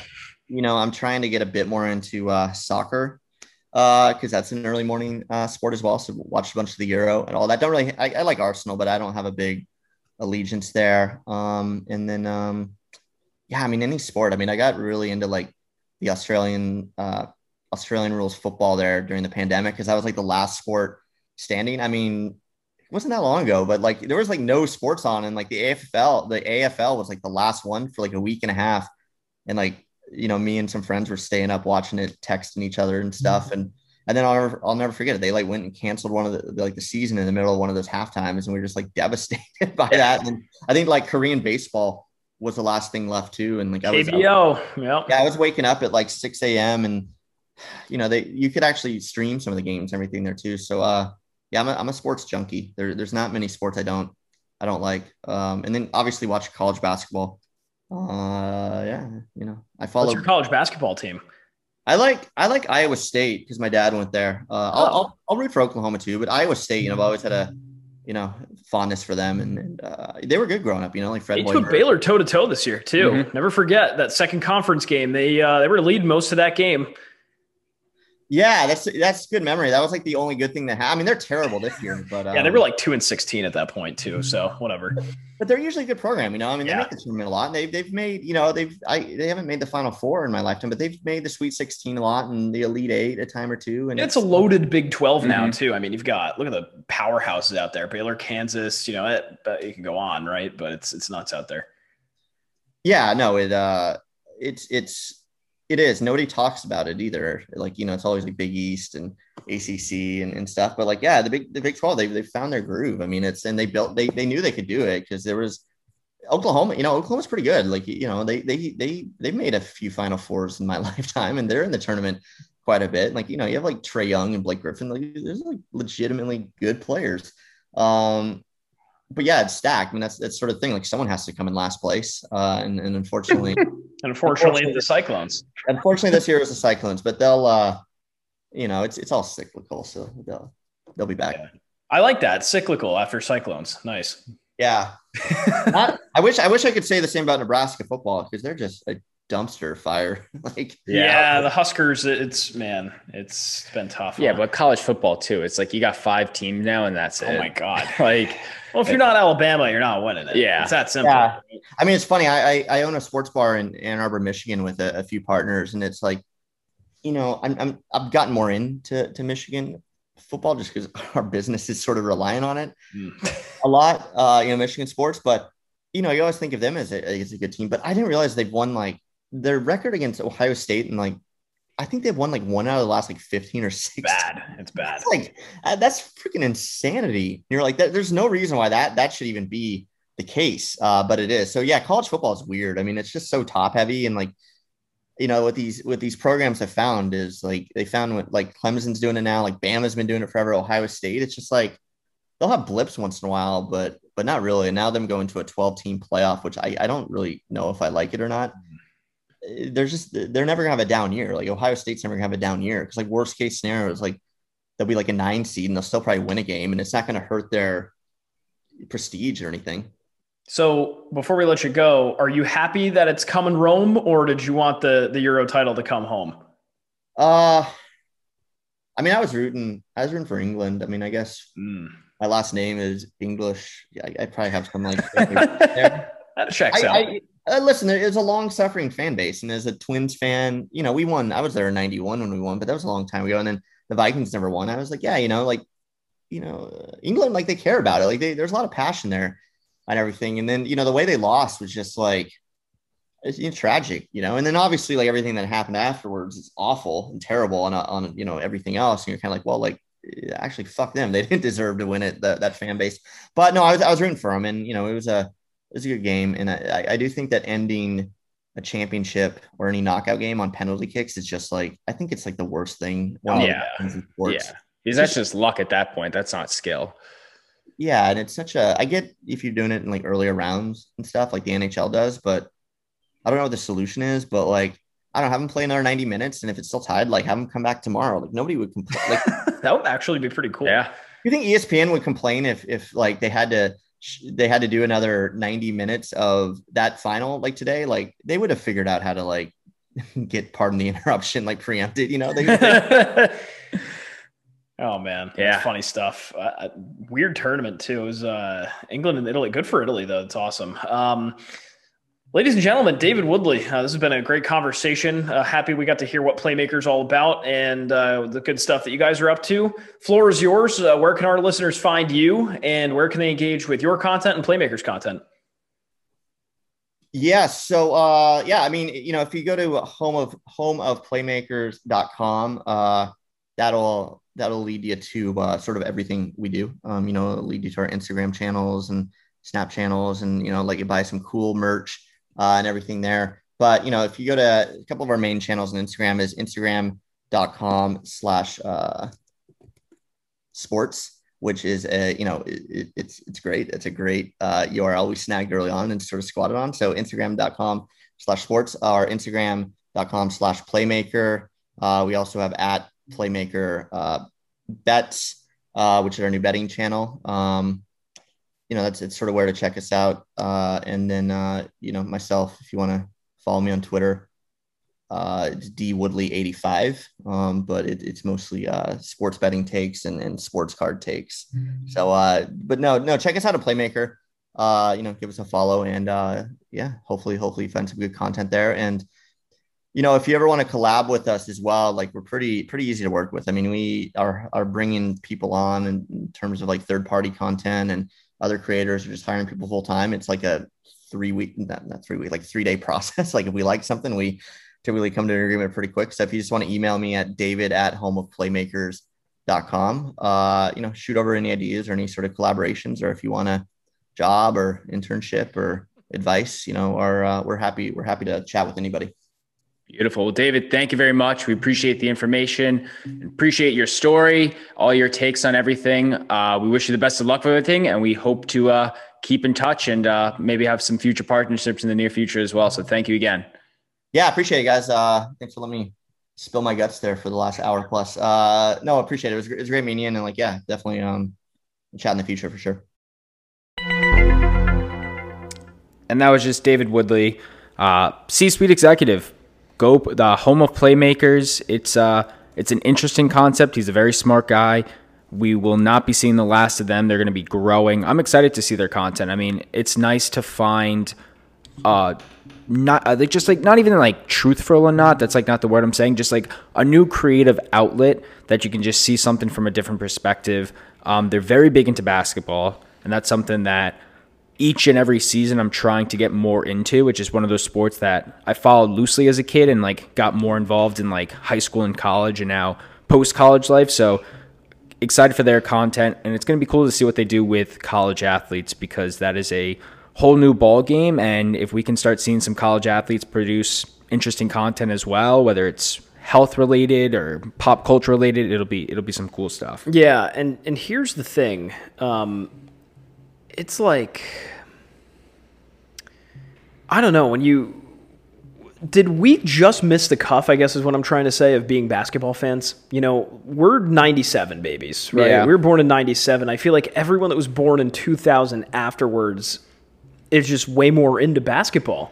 So Yeah. I'm wondering if our generation like just barely missed out, like, you know, on being that diehard, you know, where NBA is the first thing that shows up because it generates the most money, sure, but it's like we might have just missed it. Yeah, I mean, back then, America's pastime was baseball, and football was in one of those biggest, like, come-up eras of, like, this is, like, you have your Lawrence Taylors and your, you know, Tom Brady's and all of this kind of, like, those caliber players. And our parents, you know, were more interested in baseball and football, kind of just, like, again, a generational thing. But basketball, I mean, you had some very, very talented people, Hall of Fame caliber people before we were born. Well, I was going to say, And even then, like the year we were born, Michael Jordan was carving it up. yeah, Jordan was going for the three-peat. And like then the early 2000s, you have Shaq and Kobe and Tim Duncan and the start of LeBron. So it's like, I don't know. It's unfortunate that we didn't miss it, but this new game is very interesting. I mean, it's more enjoyable. It's more watchable. It's that, you know, those crazy flashy dunks and the countless three-pointers. It's catching the eye, but I wouldn't say it's necessarily the sport that's doing all the winning. It's just the fact that the league is very open to people sharing their content, and you have it's a players-friendly league, and it's a very fan-friendly league too. Yeah. That's, I think, what did it more, just the rise of social media. You've got the younger kids that are, you know, they just started earlier than we did on Twitter and TikTok, obviously, and Instagram and all that. Players get to, you know, customize their shoes and Yes. wear certain things and be able to be a little bit more, you know, flashy and personable, whereas like baseball, it's like very clear cut, and it's like, oh shit, you're wearing, you know, striped cleats, you get fined $9 billion. Fucking stupid. But that's the thing too. It's like, you know, the NBA has expressed so much, right? They have allowed players to express themselves way more than any other league has. I think football's getting a little bit better, but still they're far behind, you know, and it's, you know, hockey you don't really see because it's just lower market in general, but, you know, basketball's a clear-cut winner in terms of I'm a player, I get to express myself however I want, I can sell my own merch, I can wear whatever the hell I want on my cleats, I can support whatever cause I want, I can donate to whatever I want to.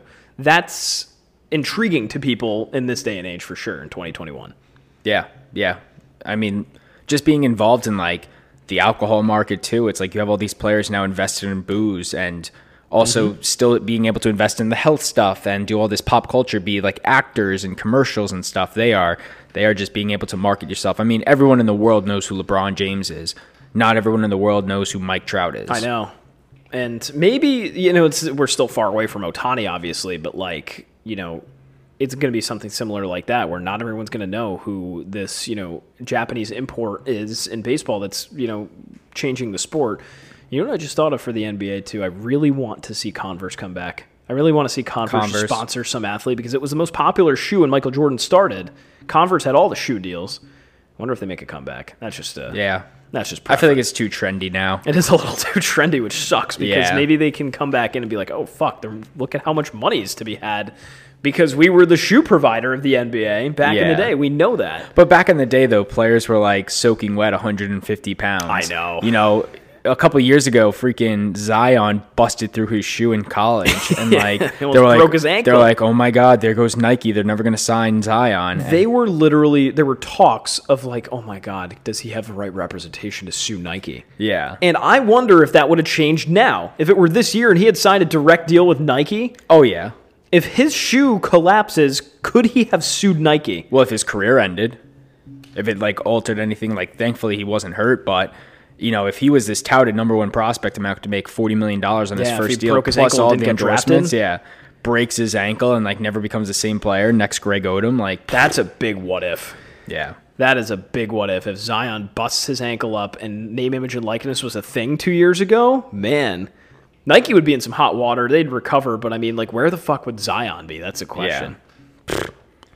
Yeah. Abroad? In Europe somewhere? Maybe not playing at all? Who knows? Maybe he'd be 6'7", like 400 pounds.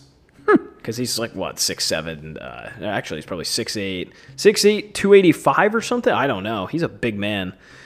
Please come to the Knicks. Let's go to balls. Rapid fire.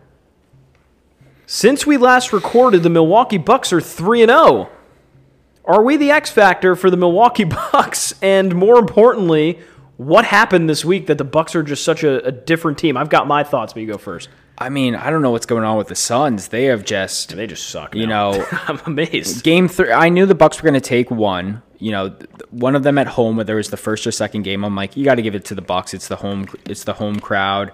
It's the advantage. It's they're coming playing with the backs behind their wall. And then the second game, I mean, they got very lucky. The Suns got very lucky that the refs gave them some very, very, very, very lenient calls. I mean, Devin Booker in the fourth quarter pretty much smacked it out of Drew Holiday and hit him in the face, but no foul there. Going in, like, then losing 2 and evening it up, it's like, all right, what the hell? We gotta win this in 6. You know, you can't take it to Game 7 and then losing the Game 5. The Suns are in trouble. I don't know if they figured out the system. I mean, Drew Holiday has been playing lights out. I mean, now it's like, all right, that guy's respectable. PJ Tucker, it's Brook Lopez. Yeah. They both are like, and Bobby Portis are like rejuvenating their careers. It's insane. I love what Bobby Portis is doing out there. I mean, Giannis is still dropping 40 a night, so that helps. But the fact that like Devin Booker's also dropping 40 and they're losing, that's tough. That is tough. I will say, I think, you know, I'm scrolling through Twitter now, but this validates kind of what I was going to say. Like, they are just totally lost, the Suns, when it comes to playing D against Giannis, because they don't really defend him. Yeah, and they don't really have the size for that team either. They don't, because, Bridges is playing the 4 for most of the time? I mean, Bridges is not like he's a big dude, but he's 6'7", and he's like a skinny guy that can shoot. He's not like a Giannis power forward, you know? Like Giannis and who's their small forward? Middleton, like those are big dudes. I know. Middleton's like probably 6'7" as well. Yeah. And it's, you know, they just have so much more size, and you had to think this was coming eventually because, I mean, the Bucks they looked totally lost playing D too, but at the end of the day, like, they are controlling the game so much more because they're just so much bigger, and it's killing the Suns because they just don't have size, and they're just draped all over Giannis, but they keep fouling him. Monty Williams gets up there and bitches about how many free throws that Giannis gets, but they're fucking roughing him up. You know, he got 17 free throws the other night, and the Suns took 16 because the Bucks finally got their shit together defensively. That's what I was worried about. I didn't think it would happen, but we got to this point. Mm-hmm. And now the Bucks are up 3-2, and they've got one game to win in Milwaukee. And if they do, it's done. So I hope it goes to 7. I do too. But that raises a question of, all right, it goes back to, you know, let's say the Suns win by 5 this time around. Is that enough for them to say, all right, let's build some momentum and let's go kick Milwaukee's ass in our home place? And that's $1 million question. I mean, one game at a time. They got to win 6. They got to win Game 6. Exactly. They got to win Game 6. They have to win a tough Game 6 in Milwaukee, too, because Milwaukee's been popping. Yeah. It's been really good there. Suns are 0-3? Yeah, the Suns are 0 for their last 3. Yeah.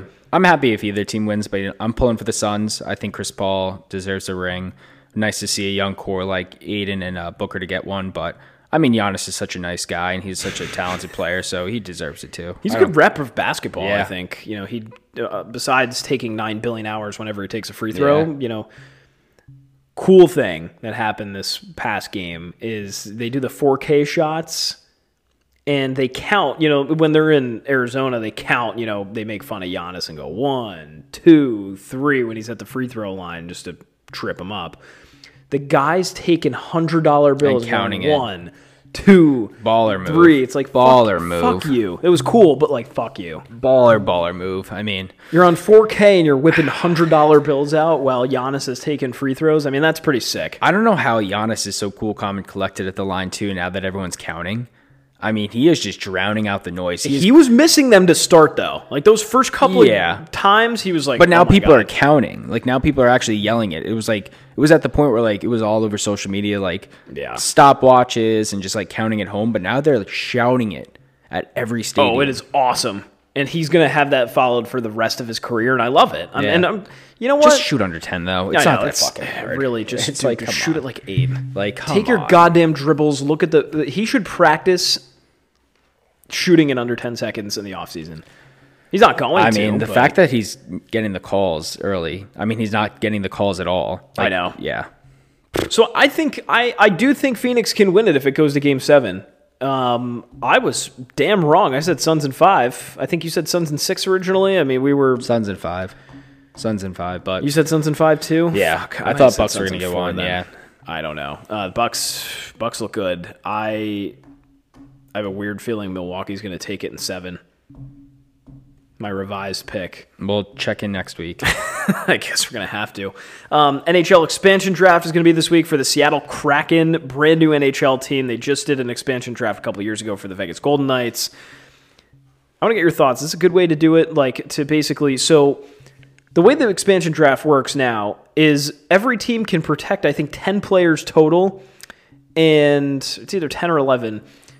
And the expansion team can pick whoever the fuck they want that's not on that protected list. What do you think about that? Well, I think it's 6 players, and then everybody that you either trade for or trade to the other team / sign is considered protected. Right. Or if a player signs, if you re-sign a player or restructure a deal, it's considered protected. Mm-hmm. So, I mean, you make some tough decisions. Again, it's not a football roster of 53 guys. It's a hockey roster of 25, if that. I think that's even. Yeah, I think I don't know the official number, because what is it? It's 4 lines technically. So, so 4 lines of 5 guys. That's 20 plus 3 goalies and 2 extra skaters. Yeah, that makes sense. So again, you have to make some tough decisions there, but it does help make this team not fall flat on their face right in the beginning. I mean, if you look at the Golden Knights, happened a few years ago. They have made the playoffs ever since their inception to the league, and they've been to the Cup, I think, 2 or 3 times. So I think it's just been once, but even still... No, they've been to the Cup at least twice. Really? Shit. At least twice. No way. That's wild. I don't know if they won any.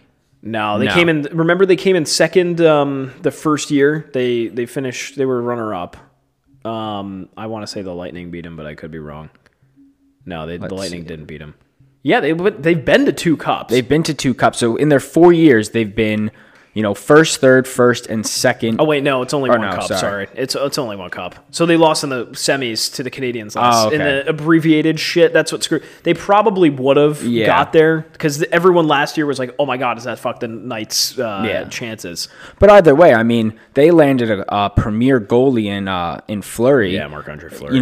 Who was just, he was in the later stage of his career, but came back and provided so much leadership and just talent for the Knights.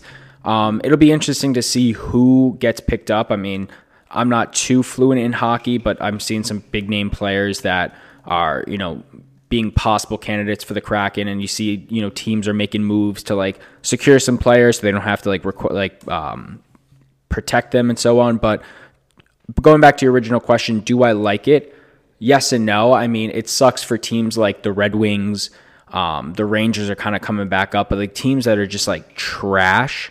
And they're still stuck too. They're still at that bottom. They don't have anything to support them, and draft picks aren't necessarily coming in because they're that's a true lottery. You cannot tank for last place. You can be the worst record, and it really comes down to that ball. It's not like football where it's just you're 0-15, 0-16, you get the first pick. So tanking doesn't necessarily work for hockey. But in terms of keeping that team competitive, I think it's fun. I think it's a GM challenge, so it's cool to see that puzzle and how players protect, which teams protect certain players and what moves they have to make. But I like it. Yep, I like this. I'm looking at the roster predictions right now, and if these are true, they're gonna be fucking good. Oh yeah, I see guys on this. I mean, you've got a guy, the dude on the Lightning. I don't know how to say his last name. The first guy, Andre Palat, I think. Yeah, He was sick. He was very good. And I'm reading this article right now from Daily Hive. It's like they're going to lose an important core of their Stanley Cup team. And that's going to be a lot of these teams. Like you have Noel Acciari, the Rhode Islander. You have Colin Blackwell from the Rangers. I see who else? Oscar Lindblom on the Penguins. Yep. JT Compher from Boston. Yeah. He's on the Avalanche now. Jason Dickinson from the Stars. Yeah. This is a good squad. This is a very good squad. If the predictions come true, obviously the draft needs to happen. But Jesus Christ, they say PK Subban too. I mean, he's kind of washed now, but because they're not going to protect him. Vince Dunn on the Blues. You get those Matt Roy. Those things like PK Subban's going to be the flurry of the draft from a few years ago for the Knights, like where they're not going to fucking protect him because he's 32 years old. But it's going to be one that like, look at this, he's our captain, like he's our guy. Yeah. That'd be sick. And just buying into the system too. I mean, Seattle is obviously a very cool city. It's an up-and-coming sport. I mean, not up-and-coming sports city or up-and-coming city, but there's a lot of buzz around Seattle. Like obviously you have the Seahawks and the Mariners are amped, but like that people want the Supersonics to come back. Mm-hmm. You know, they were hyped to get a hockey team. Vegas rallied behind a hockey team. It'll be cool to see how that expansion goes. Yeah, agreed. Close things out for balls, and we'll hit positivity corner. Yankee Stadium, Yankees Sox gets heated always, and some jackass in left field takes a baseball, throws it at Alex Verdugo, the left fielder. He hits him, and the gentleman is banned for life at all 30 MLB parks. What a dumbass. Yeah. Don't throw shit at players. Stop feeding into all this crap. Just a dumb fucking move. Yeah, I mean, we don't know the full story yet on, what took place. Either way, the public saw that he threw the ball, hit Verdugo. Some people saying it's Yankee fans. Some people are saying it's just an asshole move.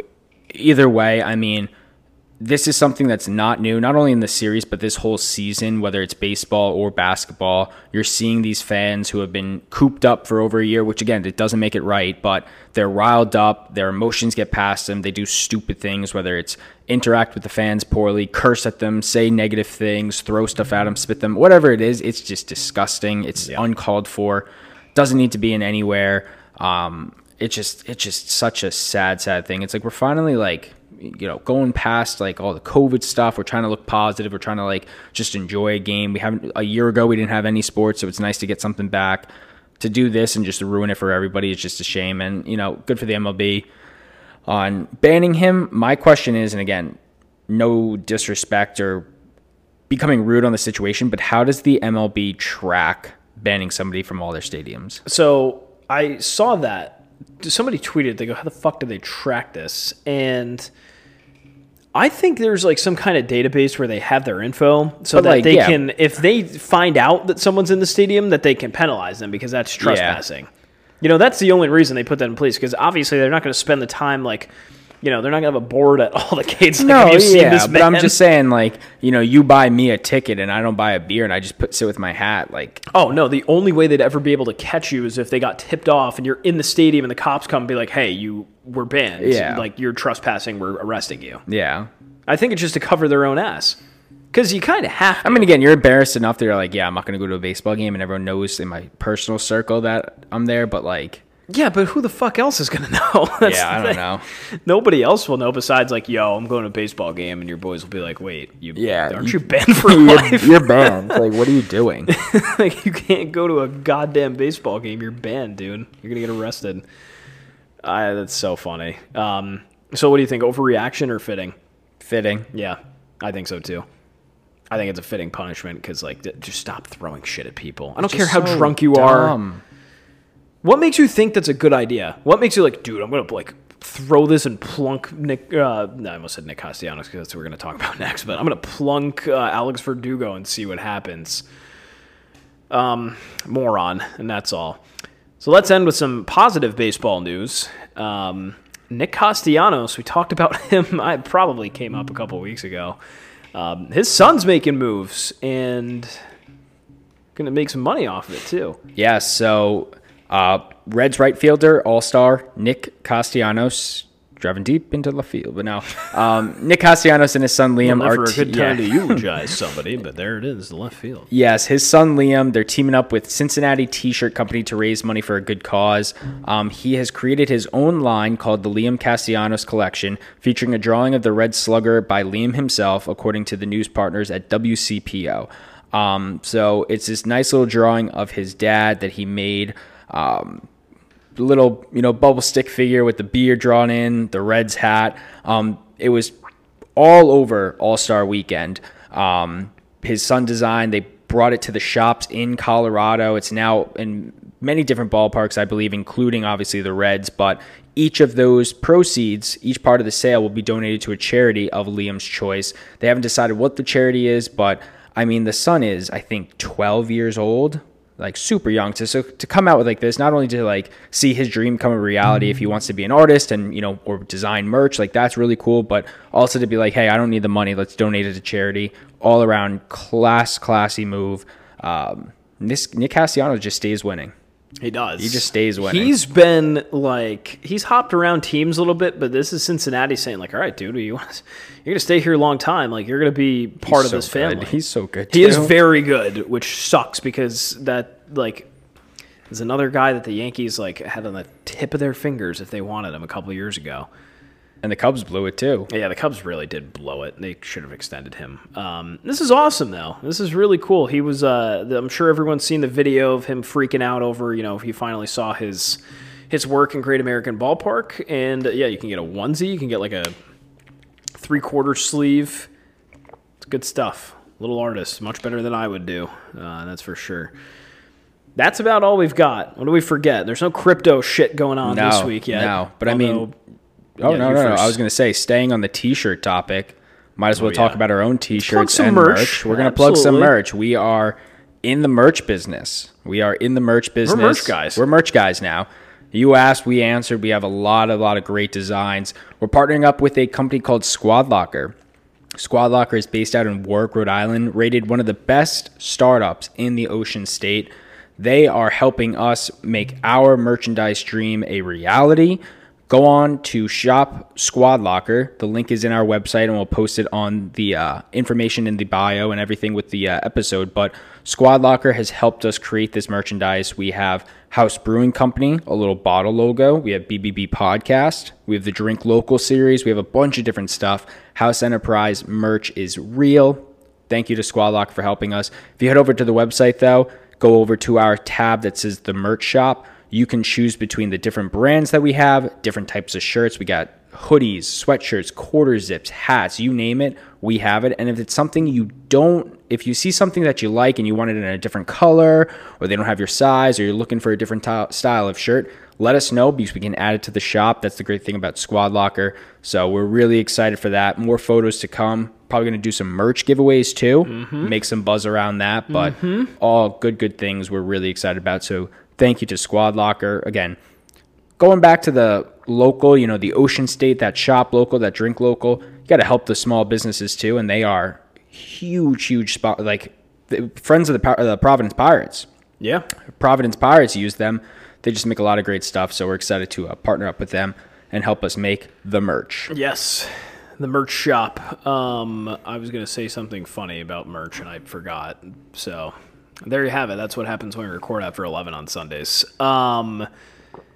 Yeah, hit us. Oh, beer. We Don's Early Light. We owe everyone an update. We have shipped the Wonton Don, our beer and tea, which I'm sure everyone has seen on Twitter and Instagram by now, and it tastes fucking delicious. It's beer, tea, and orange mango juice, I guess. I shouldn't say orange mango juice. That is what it is. It's out the door. Wonton Don's going to get it probably this week. Yeah. And, just cross your fingers and hope that everyone likes it because we are shipping beer. First of all, let's hope that it makes it there and that it doesn't get intercepted by, the NSA. We didn't ship beer. We delivered it safely. Yes. Through House Brewing Company licenses and everything correctly. We safely got the beer to Barstool HQ3 in New York City. Logistically, using our logistical resources. Yeah, sure. But either way, we are excited about this. I mean, we've been homebrewing now for almost 2 years, almost 2 full years. Close. You know, we have over a dozen beers now that we've made. We have stuff that we are interested in. We have stuff we're ready to try. We have great partnerships and, you know, mentors and people helping us and people trying it as well. This next step is going to be huge, especially, you know, just connecting with someone like Donnie. It was just a casual Twitter interaction. He was like, hey, is there a market for like a breakfast beer? And we joked around and said, yeah. And he reached out to us and was like, for real? And he told us what he wanted. He told us what he likes. And from there, we made a beer. And hopefully he enjoys it. Hopefully this is something for a continued partnership or just something that gets the name on the map. And we're very, very excited. So keep a lookout on Stool Scenes. Keep a lookout on our social media. We will be sharing details very soon. And it tastes delicious, most importantly. Good beer for good people. That's what we're all about, right? So thanks for listening as always. Hit that follow button on Apple Podcasts and Spotify. That's Will, and I'm Jake. So long, folks. Take it easy.